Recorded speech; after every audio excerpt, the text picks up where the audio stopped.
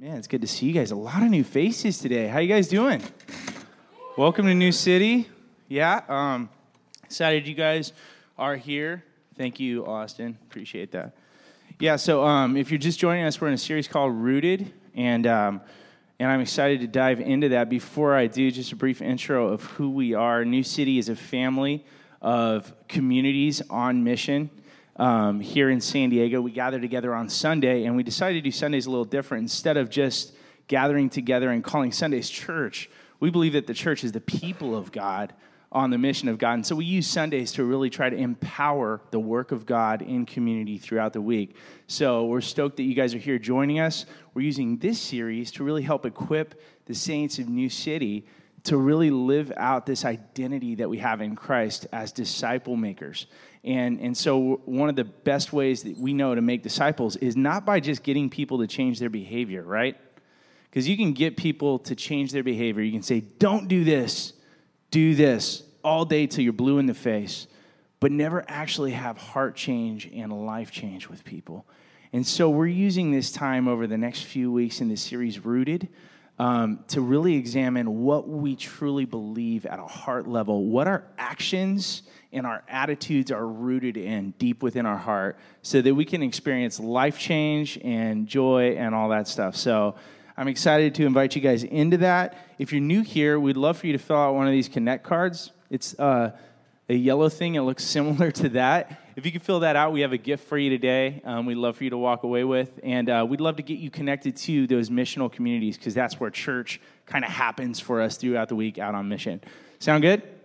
I'm Vince. I'm one of the pastors here. Welcome. Good to see you guys. We're diving into this part of the series, this second installment, so to speak. Last week, we talked about who God is as Father, the Father heart of God. And we talked about the prodigal son, that famous story, and how we all kind of see ourselves a little bit in that story. And yet, as far as we've run from God, as much as we've broken his heart, as broken as our lives have become, it's amazing what happens when we return home, isn't it? That the Father comes chasing us down the road, throws his arms around us, throws a ring on our finger, a robe on our back, and loves us and calls us son. He doesn't call us servant. He doesn't say, once you get your act together and you really prove to me how good you are, then maybe I'll accept you back into home. But no, he brings him right in, kills the fatted calf, calls him son, throws a party. And that's the Father heart of our God, isn't it? Amen. Cool. I see a lot of people that are not sure if they should say yes out loud. Like, yes, just kind of whisper it. So, welcome. Yeah, we love feedback. So, we're going to ask some questions here in the beginning of the sermon and things like that. And we would love for you guys to engage with that and answer and dialogue and discuss certain things. In fact, last week, it wasn't even much of a sermon, was it? It was basically you guys preached the sermon. It was really cool. We threw some questions out there, and the crowd in the audience kind of preached it. This week, what I'm going to do is a little different. We're going to just follow the fruit-to-root diagram that we did last week, but I'm just going to follow it through a sermon kind of a series, a sermon kind of an outline. And so I'm going to start with kind of how we live, what beliefs that's rooted in, and work our way to truth about who God is and how we could be living. So you'll see that as we go along. Let me just say a quick word of prayer, and then we're going to dive in. Father, thank you so much for your great love for us. Thank you that while we were far away from you, while we were enemies, you loved us. You sent your Son to call us back to you. Thank you that the truth of you as Father is such a powerful truth, a life-changing truth if we bring it into our hearts and live out of it. The truth of who we are in you, that we are loved. That the most foundational truth, core truth of who we are is that in Jesus Christ, we are loved by you. I pray that if we get nothing else out of today, we wouldn't forget that we would leave here knowing we're loved by the God of the universe. But thank you also that that's not the end of who you are. That's just the beginning. That there's so much more to discover about who you are and about who we are in you. And I pray that today you would open our eyes, lift the veil, help us to see you more clearly. Help us to see you in your glory and your grace. Let chains that have bound our life be broken today. Let people leave here free and full of your Spirit. I pray that your grace would just sweep through this group today as we gather together in your name. And Holy Spirit, I pray you would open our hearts to understand your truth at a deeper level. Apply it to us. Help us to leave here differently than we came in. In Jesus' name, amen. Yeah, so the truth of God being Father is a powerful truth, but it's incomplete if we just stop there. There's so much more to be said about who God is. So today we're moving on to God as a Son. Okay, so, and then I bet you can't guess what next week's going to be about. God as Father, God as Son. What do you think next week is? Oh, yeah, it's going to be awesome. So, but today, we're going to focus on God as Son, and I have a subtitle that you can throw up there, and it is, you go ahead, Ivan, you got served. So, and that's going to make more sense as we go on, but everybody say you got served. All right, we're going to dive right into this, and I'm excited about it. And this truth is so important because we live in a culture that's very individualistic, don't we? We see it everywhere around us. We see it even within us. And one of the things that leads to is a radical kind of a self-focused life. We see people all around us in our society where, if we sang opera still, like that song we'd be singing is me, me, me, me, right? Because it's about my life, my way, my beliefs, my hopes, my vision, my dreams, especially here in a place like San Diego. Downtown San Diego is 78% single. So there's a lot of people there's hope for you. If you're... But there's a lot of people that live here in San Diego, like my friend Ben, who I was hanging out with this week at Noble Experiment. He's a first-class bartending manager, and I said, "Hey, man, so tell me about your time throughout the week. Like, where do you get community?" And he said, "That's a good question, man. Well, after work, I go to Turf Club and hang out with other bartenders." I was like, "Okay, yeah, where else?" Wake up and go to Counterpoint sometimes and get a drink with people. It's like, so there's a lot of drinking going on. Yeah, I was like, where else? He's like, man, there's not a heck of a lot of community here in like downtown and the surrounding areas. And I asked him, I said, how does that affect you? How do you think that affects people? He's like, honestly, man, it's pretty lonely. It's pretty lonely. I feel pretty isolated. So we see this radical individualism in our society leading to a sense of longing and even loneliness at times, right? With so many people. I even know people who are married and living in a life surrounded with other people, yet still feeling deeply lonely. And then that leads to this kind of self-centered and brokenness leads to the loneliness. So let me ask you guys a question as we kick this off. What are some ways in our society that you've seen self-centeredness kind of show up? Where's some self-centeredness you see around you, maybe in the headlines or at work this week? Where do you see self-centeredness show up in our culture? Anybody? Selfies. Selfie sticks. Yes, that's awesome. What else? Ashley? Around the New Year, I feel like there's always slogans from different companies saying, like, this is the year of you. And I always think, is it always the year of me? It's the year of you. If last year you didn't get enough of yourself, this year there's hope. The year of you. Yeah, what else? Marco. Cowboy mentality? Explain that one. The idea that you're on your own horse driving into the range. The lonesome cowboy riding out into the range, sense of adventure, empty horizons, everything is possible. And grab a Marlboro on your way out, yeah. Yeah, what else, Tom? Yeah, for me, I don't need anyone's help. I can do it. I don't need to rely on anybody. I don't need help. I can do this. I got this. I pulled myself up by my bootstraps, put myself through college. This finances I have, they're mine. Yeah, David. Uh-huh.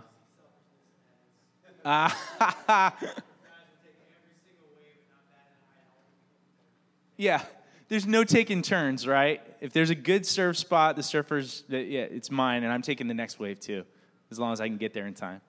Yeah, Matt. On what Tom was saying, I feel like everybody I know, their dream in business is to just start their own business and be their own boss. And not have to answer to anyone. Yeah, everybody's dream is to be your own boss, right? I'm special. That's kind of our slogan for our generation. I'm very special. I don't need anybody to tell me what to do. I got to figure it out on my own. Yeah, is that kind of what you're saying? Yeah. Anybody else? A couple more? I saw a couple more hands. Yeah, Austin. We're still non-committal. Oh, yeah. Even on Facebook, it used to be if you were for an event, going, not sure. Now it's even more ambiguous. Now you're interested. You don't actually have to commit. Did you guys hear that? So on Facebook, the events used to say going, not sure, and now they just say I'm interested. It's even more ambiguous. That's hilarious. Yeah, we're non-committal, right? Hey, man, can you help me move Saturday? Dude, you know what? I'm really interested in that. Let me check my calendar and get back to you. Yeah, we don't like to commit, especially in SoCal, right? That's a big part of our culture. Those of you who have moved here from other parts of the country, you know SoCal is very non-committal. And even when you do get those commitments, somebody's like, I'll be there. And then it's 10 minutes later, you're texting them, hey, man, where are you? Oh, something came up. I'm sorry, man, I'm not going to be able to make it. That's SoCal.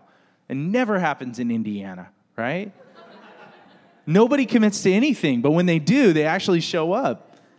Yeah, so that's a bit of our culture. Well, the thing is, I was talking to somebody the other day who's a teacher, and they were saying, yeah, I'm sick of the individualism in our culture. You know what we need? We need to look to the East. Because back where we came from, the older cultures, people got community, And so they're preaching the gospel of community, which I love community, don't get me wrong. But then here was the answer. We need more collectivism. That's what we need. We need, one of my favorite movie directors is, his name is Park Chan-wook. And then I went to look him up, and I couldn't find him forever. And I found out I was saying his name wrong. On all the DVD covers, it said Park Chan-wook. He's Korean. But his real name is Chan-wook Park. He put his last name first because in his culture, that's what you do. You put your family before yourself. And if you go to serve, you don't get the option to join the military. You just do. Everybody joins the military because the needs of the many outweigh the needs of the few. And there is some beauty and truth in that. But if we're not careful, we'll swing to another extreme to try to fix the radical individualism that we have by saying collectivism is going to be our savior. And collectivism can't save us, can it? The truth is our founding fathers, when they wrote the Declaration of Independence, said that everybody's entitled to the rights of what? Life, liberty, and the pursuit of happiness. These inalienable rights. They're basically building our country on individualism because they came from countries where collectivism had so taken over that individual rights were squashed, that you were just a blank face. It didn't matter what you wanted. What matters is what the government needs. Can we still see countries like that around us today? Somebody's calling me crazy. Thanks. Great. I'm sorry, I can't answer right now. Kind of busy. You guys want me to answer? I could answer. So individualism isn't going to save us. Collectivism isn't going to save us. What is? Well, today I want to invite you to consider what Scripture invites us into. And the way I'll paint this is the way C.S. Lewis painted this, and that is you're invited into a dance. A dance. And let's go to Mark chapter 1. Mark chapter 1, just starting with verse 1. I'm really thankful for Tim Keller and his work on this, kind of pulling this together. And it's such a profound truth. I just wanted to share it with us today and consider, as we start looking at who God is, how that can actually affect our lives in a deep and meaningful way. How it can transform us. So let's look, Mark chapter 1. In the beginning of the gospel of Jesus Christ, the Son of God, as it is written in Isaiah the prophet, behold, I send a messenger before your face. I will prepare your way. The voice of one crying in the wilderness, prepare the way of the Lord. Make his paths straight. And I'll just pause there and point out the fact that Mark wastes no time to introduce us to Jesus, he starts right there in the first verse and says, Jesus is the Christ and he's the Son of God. Christ, right, which is Christos, which is the Messiah, the anointed one, the one who's going to come and save Israel from her captors and rule and reign. So this is their source of hope, but it's a national kind of a hope, right? But he also calls Jesus something that up until now wasn't widely used at all. This term, the Son of God. The Son of God, right there in the beginning of Mark's gospel. He makes no bones about it. This Jesus is God in the flesh. When John the Baptist says, prepare the way for the what? For the Lord. That's that word Jehovah. This is Jehovah God come to save us. So Mark is introducing us very clearly to the fact that Jesus Christ is not only the Messiah, but he's God in the flesh. And this is what he goes on to say. After he introduces us, he tells us this amazing story. John appeared baptizing in the wilderness and preaching a baptism of repentance for the forgiveness of sins. And all the country of Judea and all Jerusalem were going out to be baptized by him in the Jordan River, confessing their sins, just like Daryl led us to do here in worship today. Now, John was clothed in camel's hair, wore a leather belt. I don't know why Mark is so concerned with his fashion, but he is, and he says it. Wear a leather belt around his waist and ate locusts and wild honey. And he preached, saying, after me comes one who is mightier than I, the strap of whose sandals I'm not fit to bend down and untie. I've baptized you with high-quality H2O, but he will baptize you with the Holy Spirit. In these days, Jesus came from Nazareth of Galilee and was baptized by John in the Jordan. And when he came up out of the water, don't miss this, immediately he saw the heavens being torn open, and the Holy Spirit descending on him like a dove. And a voice came from heaven, saying, you are my beloved Son. With you I am well pleased. So we see this picture of the very nature of God on display.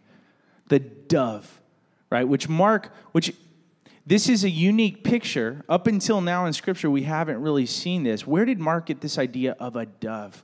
What story is he telling? Well, the only place in the culture that he's writing to that this dove was ever mentioned was back in Genesis, the creation of the world. You guys remember Genesis 1? It says, in the beginning, God created the heavens and the earth. And the earth was without form and void, and darkness was upon the face of the deep. And then it says, and the Spirit of God hovered over the face of the water. And God said, let there be light. So you see this word, the Spirit of God hovered. Well, that's also the Hebrew word fluttered. And it was kind of confusing for original Jewish audiences, so rabbis in the Targums just explained it very clearly. They said, and the Holy Spirit fluttered over creation like a dove.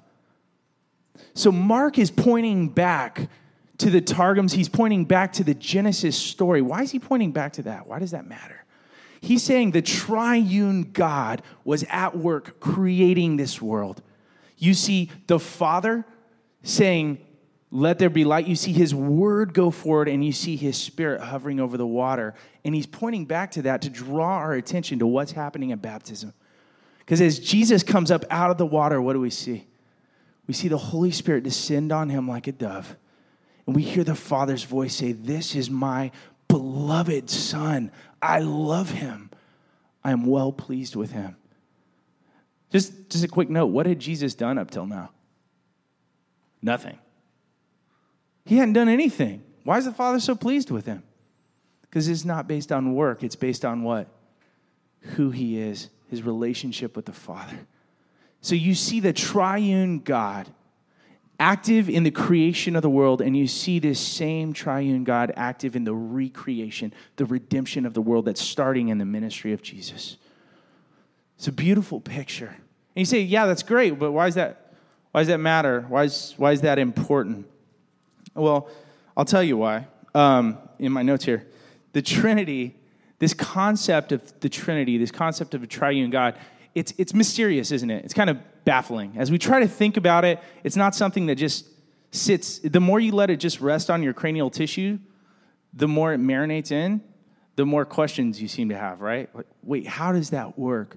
And so I'm just going to briefly explain it because I believe it's going to radically transform our lives today if we really get this. The idea of the Trinity is that God is one, eternally existing in three persons. It's different than tritheism. Tritheism said God is three. There's three gods that kind of work together in harmony. And then there's this other version that's called unipersonalism that says God is one person. He just kind of operates in these different modes. That's often called modalism. So there's these broken views of God's nature, that God is three somehow, that God is just one somehow. But Trinitarian view of God says God is one, totally one God, in three distinct persons within that one God. I know I grew up in a version of Christianity called Oneness Pentecostalism. And so we preached a version of this over here called modalism. And it was interesting because you'd have questions as a kid like, who did Jesus pray to? And they'd say, to himself. He prayed to himself because he's modeling for us what prayer's like. And that was really confusing. It didn't quite answer the question for me. You ask your Sunday school teacher, like, why did God create the world? Well, God created the world because he was alone. He was lonely, just kind of floating up there, in the blogosphere. And he said, I wish I had somebody to share my life with. I wish I had somebody who could give me love. And that's why God created us. Have you guys ever heard a version of that? God was lonely, so God created us. But this version of the triune God will totally transform your view of why you're even created, your view of reality, okay? And it's because God is not more fundamentally three than one. He's not more fundamentally one than three, but there's one God, three persons who know and love each other and hold each other at the center of their hearts. So Jesus is baptized. We see it right here in the passage. If you look at Mark, when Jesus is baptized, the Father envelops him in love. And what's he say? You are my beloved Son. I love you. I'm well pleased with you. And his Spirit descends on him and covers him with power.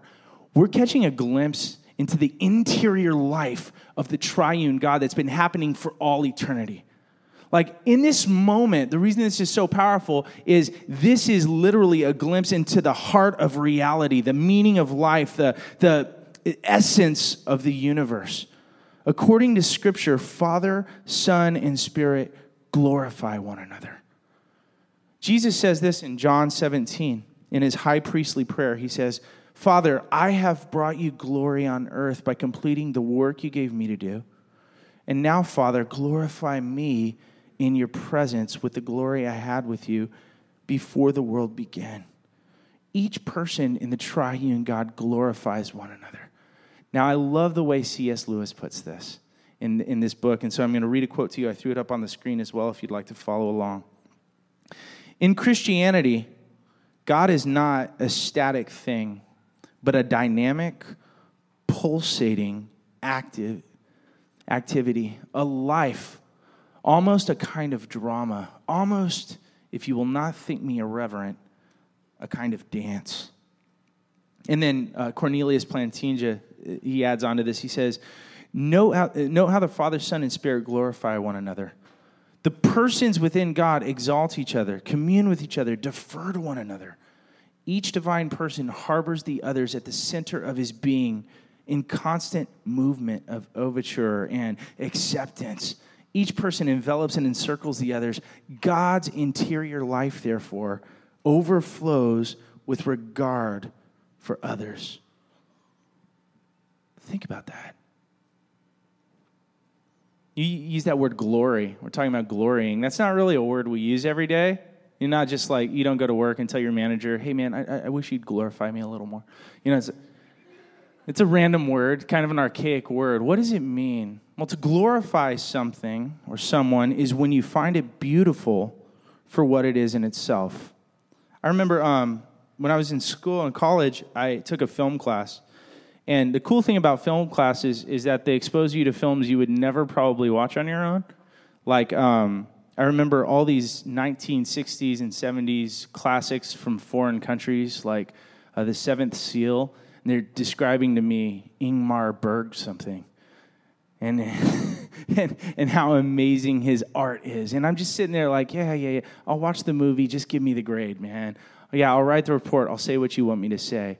What's amazing about that is somewhere in there, in that film school, I started to find those movies truly beautiful.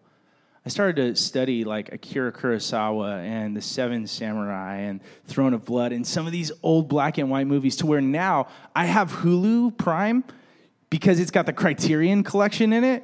And anytime I get a chance and the wife and kids are gone and I'm at home and I get a chance to watch a movie, guess what I'm watching? Not Die Hard with a Vengeance. I'm in there watching, some Ingmar Bergman classic or some Akira Kurosawa film. I'm not watching it for a grade anymore. What happened? Well, see, there was a time where I was using those movies for what I got out of them, right? But something happened in my heart where I started to find them beautiful just for what they were in themselves. The art, the storytelling, the narrative, the cinematography. You start to find it beautiful, and all of a sudden you find yourself enjoying it, glorying in it, just watching it for what it is. And it's when you find a person or a thing beautiful in that way that you want to love and serve them unconditionally. But to say, one of the things we hear people say a lot is, actually we don't hear them say it. I hear this in my own heart when I go to serve somebody. I hear, I'll love them, I'll serve them, as long as I get something in return. As long as, I'll do it because I get love out of it, because I get acceptance out of it. That's not actually loving and serving them. It's serving yourself through them. See, what happens in our life oftentimes in community is that we basically try to get people to orbit around us. We are self-centered people. Well, at least I am. I don't know about you guys. I'll admit that I'm a self-centered person. And one of the things I often find myself doing is trying to get people to orbit around me, to live for me, because even if we look unselfish, there's some people that I know that look very unselfish. They volunteer down at the homeless shelter. They help people. There's some people that just can't say no. You can ask them to help you with that thing because you know they're going to say yes to you, right? You're like, oh, you're so unselfish. Not always. Not always. There's some people that look unselfish on the outside, but why are they doing it? Why can't they say no?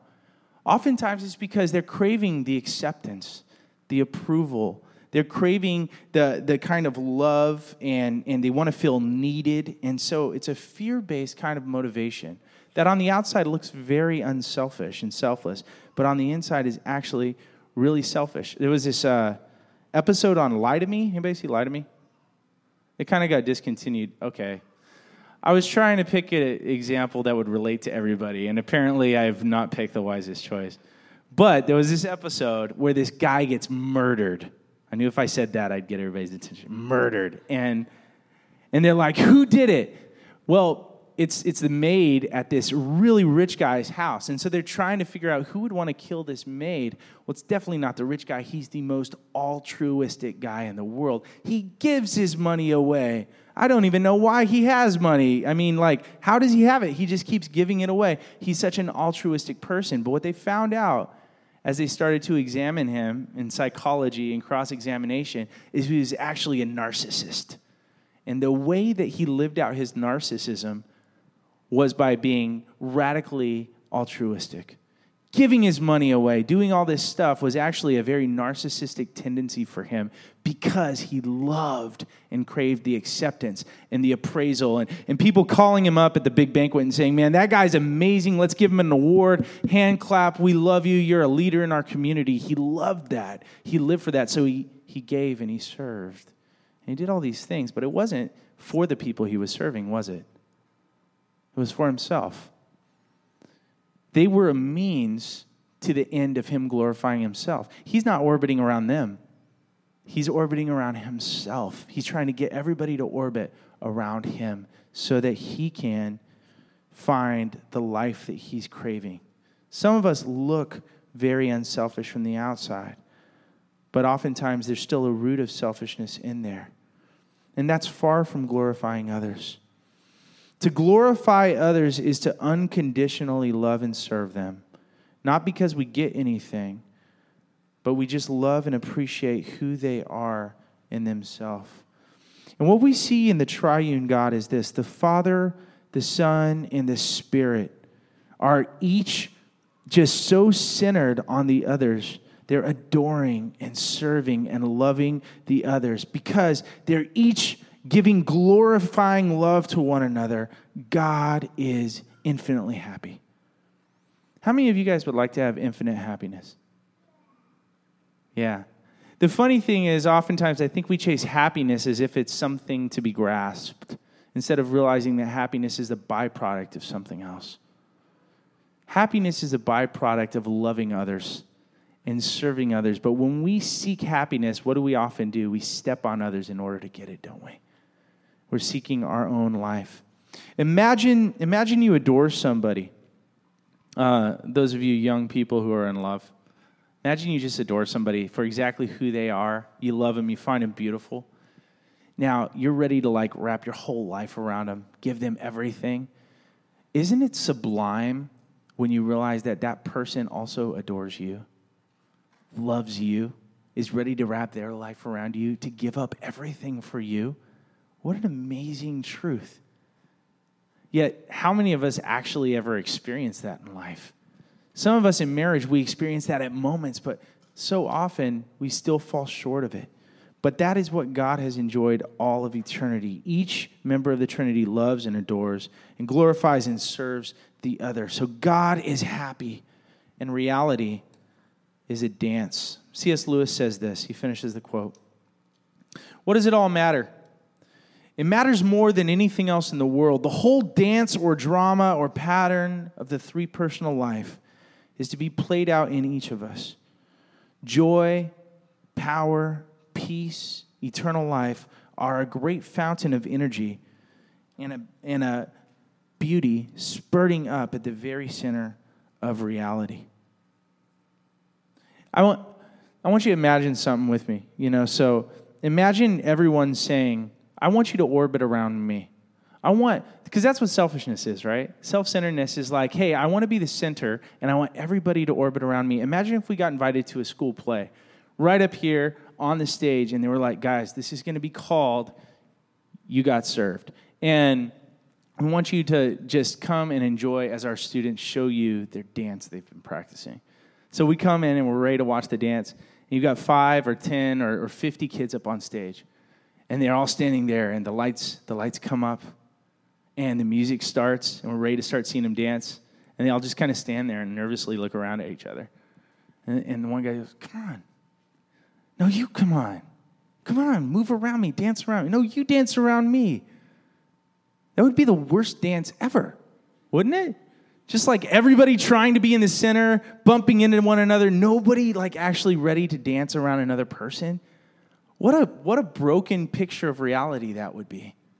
Yet, if we look out at our culture, sometimes even in our own churches, and often within our own hearts, that's the kind of dance that we see, isn't it? It's a dance where we're often saying, dance around me. I want to be the center. I want everybody to be around me. The Trinity is totally different. It's not self-centered, but mutually self-giving love. No person in the Trinity says, move around me. Each one lovingly orbits the others. And if that's true, if that's ultimate reality, then think of the explosive implications. If this world was made by a triune God, then what's life about? It's about loving, selfless relationships of love and self-giving and service. That's what ultimate reality is. Your view of God is going to shape how you live. So if somebody believes in no God, then what's love to them? Well, it's just a bundle of impulses, that are there. It's chemical in nature, and it's just there to, get you to put your body parts in the right place to keep our race going forward. That's what love is about. It's an illusion. Or if you believe in a unipersonal God, then God's not a God of love originally, is he? He never experienced love until he created somebody that he could extend that love to. But if you see God as a Trinity, as a triune God, Father encircling the Son, loving him, glorifying him, But the Son doing that right back to the Father, and the Spirit getting in the mix. And all of a sudden you see this dance of love and self-giving. If that's the nature of God, what does that call us to do? How does that call us to live? You got to ask yourself, like, man, why did God even create us if he had all that love? I mean, because the love I give God is pretty broken. It's not nearly as powerful, it's not nearly as pure as the love he already has within himself. But God created us. The only answer that could be there is that God must have created us not to get joy, but to give it to us, to invite us into the dance, to say, I love you. I want to dance around you. I want to give my life for you. And if you'll glorify me, if you'll live for me, if you'll dance around me, if you'll find me beautiful for who I am in myself, then you'll step into the dance that you were made for. You're made not just to believe in God, not just to pray to God to get stuff. When you go through trials, when you go through situations, you pray to somehow get some direction or some provision. You're made not just for that low reality, but to center your entire life, to walk in relationship with God, to serve him unconditionally. That's where you find joy. That's where you find life. That's what the dance is about. So, question for you, are you dancing? Are you in the dance? Or do you just believe that God is out there somewhere? Do you just pray when you're in trouble? Do you just look for someone to orbit around you? If life is a divine dance, then you need more than anything else to be in it. That's what you were built for. You were made to enter into a divine dance with the triune God. But how do we get into it? How do we join in the dance? And that's where the good news of the gospel comes in. And to get into that, let's just read the last two verses of this passage. Mark chapter 1, let's read 12 and 13. It says here, right after Jesus came up out of the water, and the Father said, with you I'm well pleased. It says, the Spirit immediately drove him out into the wilderness for 40 days, where he was tempted by Satan, and he was with the wild animals. Verse 12, the Spirit leads Jesus to be tempted in the wilderness. And Mark's a master storyteller. As I read this, I just love it because Mark's drawing this parallel between creation. The triune God creates everything. What do we see happen in Genesis? Right after God creates everything, Adam and Eve are in the garden. What happens? They're tempted, aren't they? Immediately. Well, now we see the triune God recreating the world through the gospel, through what Jesus is about to do. And Jesus is baptized, and he goes out into the wilderness to be tempted. And then Mark throws in this phrase, he's hanging out with the wild animals. You got to say, like, what is that about? Why is Mark talking about wild animals? Well, you got to understand, who's Mark's audience at this time? This is the earliest gospel written. And the people who have identified with Christ are being persecuted like crazy. They're in the Colosseums. They're being torn apart by lions, being thrown to the wild animals. And Mark says, look, the very same temptation that you're facing, when your faith is put on trial and you're given here's an opportunity to recant. Here's an opportunity to leave the dance, so to speak, to just live your own life, to go your own way, to figure out a way to survive, right? When you're tempted, remember that Jesus Christ was tempted too. He was tempted in every way like we are. Satan comes to Jesus and says, hey man, listen, you can do this on your own. You can do this your own way. You don't need God's power. You can trust in your own power. You don't need to dance around the Father and the Spirit. You don't need to submit to their plan. I'll give you everything that you came here to get without the cross. You can have this without pain. You can have this in your own plan. Provide for yourself. Pick up this rock, right? This is temptation that Satan brings to him. And Mark doesn't say, hey, so Satan is just this like kind of idea, this concept left over from medieval Christianity. Does he? No, he says there's a real enemy. There's a real battle going on for your soul. for your belief. Guys, as we leave here today, we're going to be entering into that battlefield. We're going to be tempted to believe falsities about who God is and what he's done for us and who we are as a result. And we'll live out of what we really believe, whether we buy the truth or whether we believe a lie. And Satan comes and he tempts him.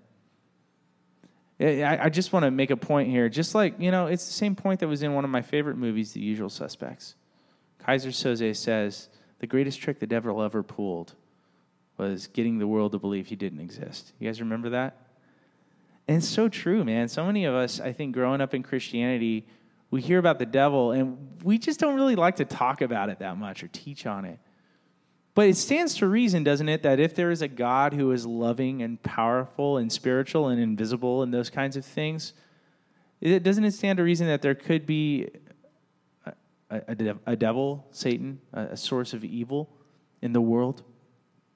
And Mark makes no bones about it. He says there is an enemy. He's out for your soul. There's a battleground, and temptation isn't impersonal. There's an actual enemy. If you believe in God, it's reasonable to believe in him. Satan is the chief of these evil forces, and he tempts us away from the dance. He tempted Adam. He tempted Jesus. The devil is tempting you, and he's saying things like, hey, man, this idea of self-giving love, that's stupid. Why would you give up your rights? Why would you center your life on somebody else? Why would you trust God? That's a bad idea. Don't do that. Go your own way. Find your own plan. Live according to your own power, your own purposes in life. That's the lie that he comes at us with all the time. But in that moment in the garden, we see God told Adam, obey me about the tree. Don't eat the tree or you'll die. Why was that the temptation? You ever wonder that? Like, why didn't God explain to him here's why I'm setting this temptation up? God doesn't really say. But if you obey God just because you understand the benefits to you, how it's going to benefit you if you obey him, then if you're not careful, you'd enter into that static life, wouldn't you? You would just be using God for what you get. Obedience would just be a means to the end of you being blessed, to the end of you getting something from God at the end of the day. And God is saying, obey me just because you love me, and you'll truly live. How did our great-great-grandparents, Adam and Eve, do at that test? Did they pass the test? No way. At least 5 of you shook your heads no. You know. They did not pass the test. We do not pass the test, and Satan keeps on tempting. And the same temptation came to Jesus. Jesus faced the same temptation Adam did, to step out of orbit around the Father and the Spirit. Satan's like, don't circle your life around them. It's a stupid idea to give your life. Do you really think they're worth it? Provide for yourself, protect yourself, follow your own plan, glorify yourself. He's tempted them. And he tempted Jesus for the rest of Jesus' life. If you think about it, at the end of Jesus' life, it climaxes in another garden. It's not the Garden of Eden, it's the Garden of Gethsemane. It's the anti-garden of the Garden of Eden, if you will. And God says to Jesus, he says to his son, obey me about the tree, and you will die. Obey me about the tree, and you will die. And what did Jesus do? Jesus fought the battle for us. Jesus came and he served us. He came in the power of the Holy Spirit, submitted to his Father, and he served us. And he fought the battle for us. And he died on a cross. And he was exonerated and resurrected from the grave. That's the good news of the gospel. But why did he do that? He did that to invite you into the dance. He did that to help pull you away from the static life that so many of us find ourselves in. The self-centered existence, the self-focused life that many of us have fallen prey to. And we keep hoping that if we're just a little more self-centered, if we keep, maybe happiness isn't here, maybe it's over there, maybe if I get this relationship, maybe if I get that raise, maybe if, then I'll get the thing I'm craving. And God sent his son to remind us, everything you're seeking is already at home. You have it right now. You're loved, you're accepted, you're provided for in me. Do you believe that? Do you believe that the God of the universe, as it says in Zephaniah 3, dances over you with rejoicing because of what Christ has done? Do you believe when you're tempted that what Jesus says, what the Father says of Jesus is true about you? I want you to close your eyes for a second, and we're going to come down and take communion here in a minute, but I want to say something over you. The Father delights in you. What the Father said about Jesus in baptism is true of you. If you are in Christ today, if you've believed the gospel, if you've submitted your life to Jesus Christ as Lord, then what is true of him is true of you. The Father looks down on you right now and says, you are my beloved child. I love you. I'm well pleased with you. You don't have to live a static life anymore. I've come dancing around you, dancing over you, inviting you into life. Are you ready to stop trying to be the center? Are you ready to submit and join the dance, to join into life?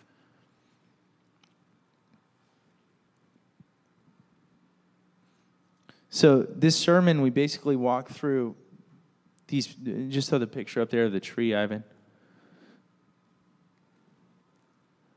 We walk through, what do I do? Oftentimes, I find myself living a very selfish existence.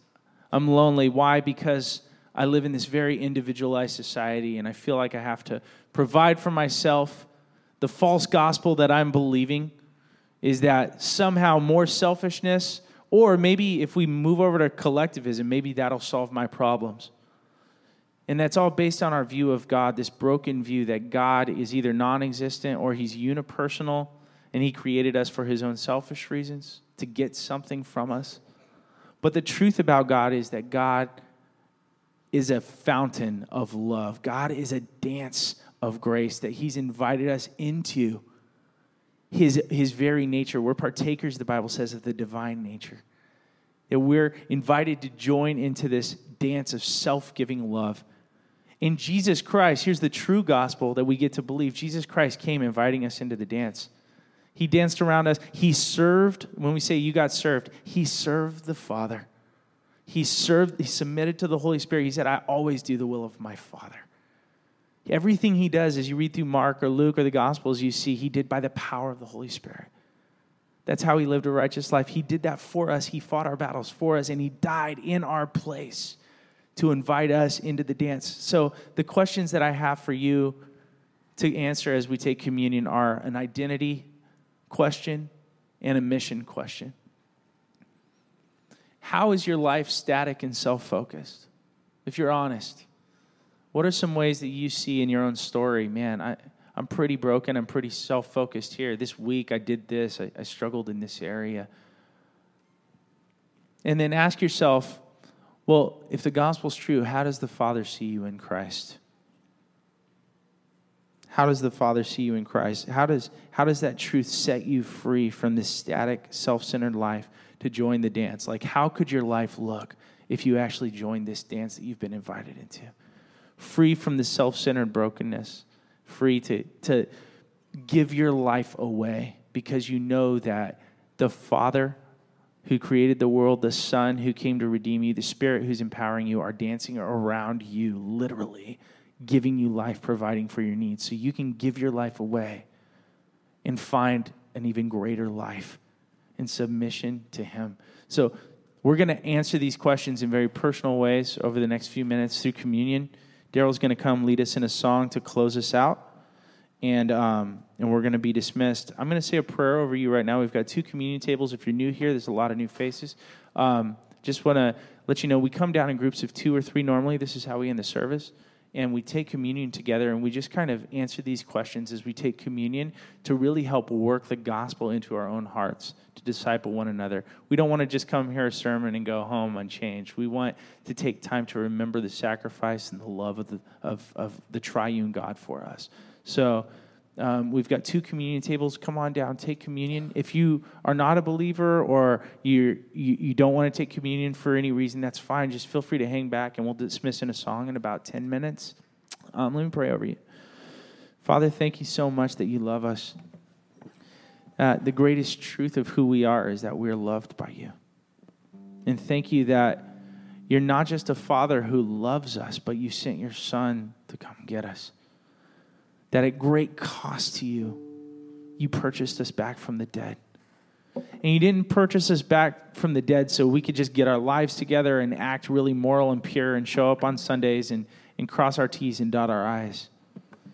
But you sent your son to resurrect us back from the dead so that we could experience life in this new identity as children of God, as a family, as missionaries to the world you've sent us to, and as a people who are called to serve as we've been served. You sent your son to serve us, and now we're free to serve one another and find life, not in making sure we're getting served and taking care of our own needs, but to find life in serving one another throughout the week, to find ways to pour our life out as you poured your life out for us, and find that the more we pour out, the more you fill us up with your life. I pray that that would become a greater reality in every one of our lives, whether we're visiting from another state or city, or whether we're here embedded in this community, that we would become a people who are known by this joyful service and outpouring love that people see in our lives. That a world would look on and say, what is different about them? I don't get it. And they don't seem to just be giving and serving for something that they get, but they're doing it because they've been given everything. I can tell there's a difference. There's something different about them. I pray that would be our testimony as it was the early churches. Have your way. Speak to us in the next few moments as we take communion. In Jesus' name, amen.